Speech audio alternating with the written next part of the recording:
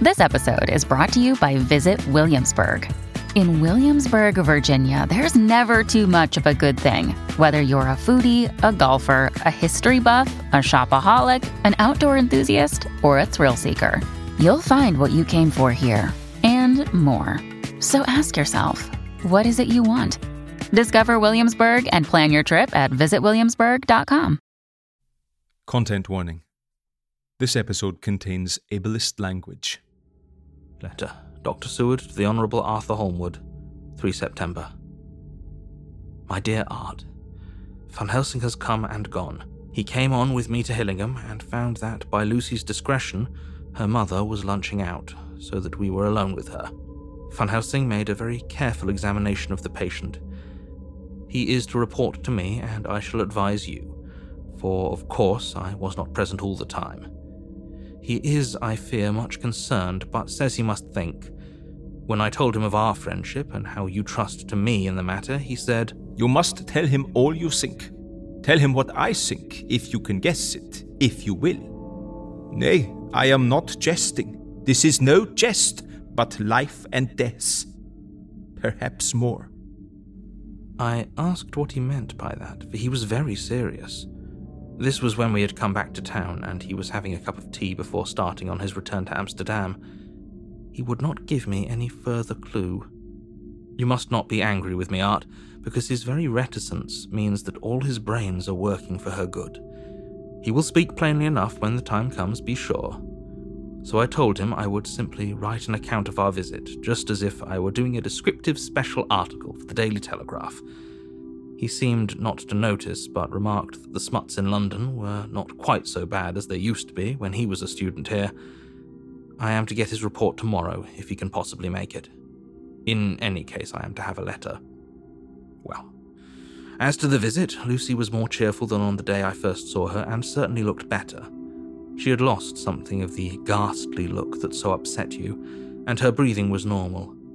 She was very sweet to the professor, as she always is, and tried to make him feel at ease, though I could see that the poor girl was making a hard struggle for it. I believe Van Helsing saw it too, for I saw the quick look under his bushy brows that I knew of old.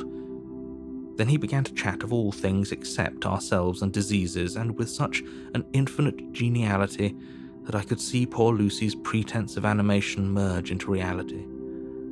Then, without any seeming change, he brought the conversation gently round to his visit, and suavely said, My dear young miss, I have this so great pleasure because you are so much beloved. That is much, my dear. Ever were there that which I do not see. They told me you were down in the spirit, and that you were of a ghastly pale. To them I say, Poof! And he snapped his fingers at me and went on, But you and I shall show them how wrong they are. How can he? And he pointed at me with the same look and gesture as that with which once he pointed me out to his class on, or rather after, a particular occasion which he never fails to remind me of. Know anything of a young ladies? He has his madmen to play with, and to bring them back to happiness, and to those that love them. It is much to do, and but there are rewards, in that we can bestow such happiness. But the young ladies? He has no wife nor daughter, and the young do not tell themselves to the young, but to the old, like me, who have known so many sorrows and the causes of them. So, my dear, we will send him away to smoke the cigarette in the garden, whilst you and I have little talk all to ourselves. I took the hint and strolled about, and presently the professor came to the window and called me in. He looked grave, but said, I have made careful examination, but there is no functional cause. With you I agree that there has been much blood lost. It has been, but is not. But the conditions of her are in no way anemic. I have asked her to send me her maid, that I may ask just 1 or 2 questions, that so I may not chance to miss nothing. I know well what she will say. And yet there is cause. There is always cause for everything. I must go back home and think. You must send to me the telegram every day, and if there be cause, I shall come again. The disease, for not to be all well is a disease, interests me. And the sweet young dear, she interests me too. She charmed me. And for her, if not for you or disease, I come.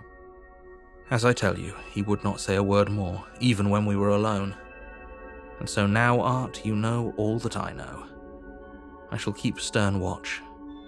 I trust your poor father is rallying. It must be a terrible thing for you, my dear old fellow, to be placed in such a position between two people who are both so dear to you.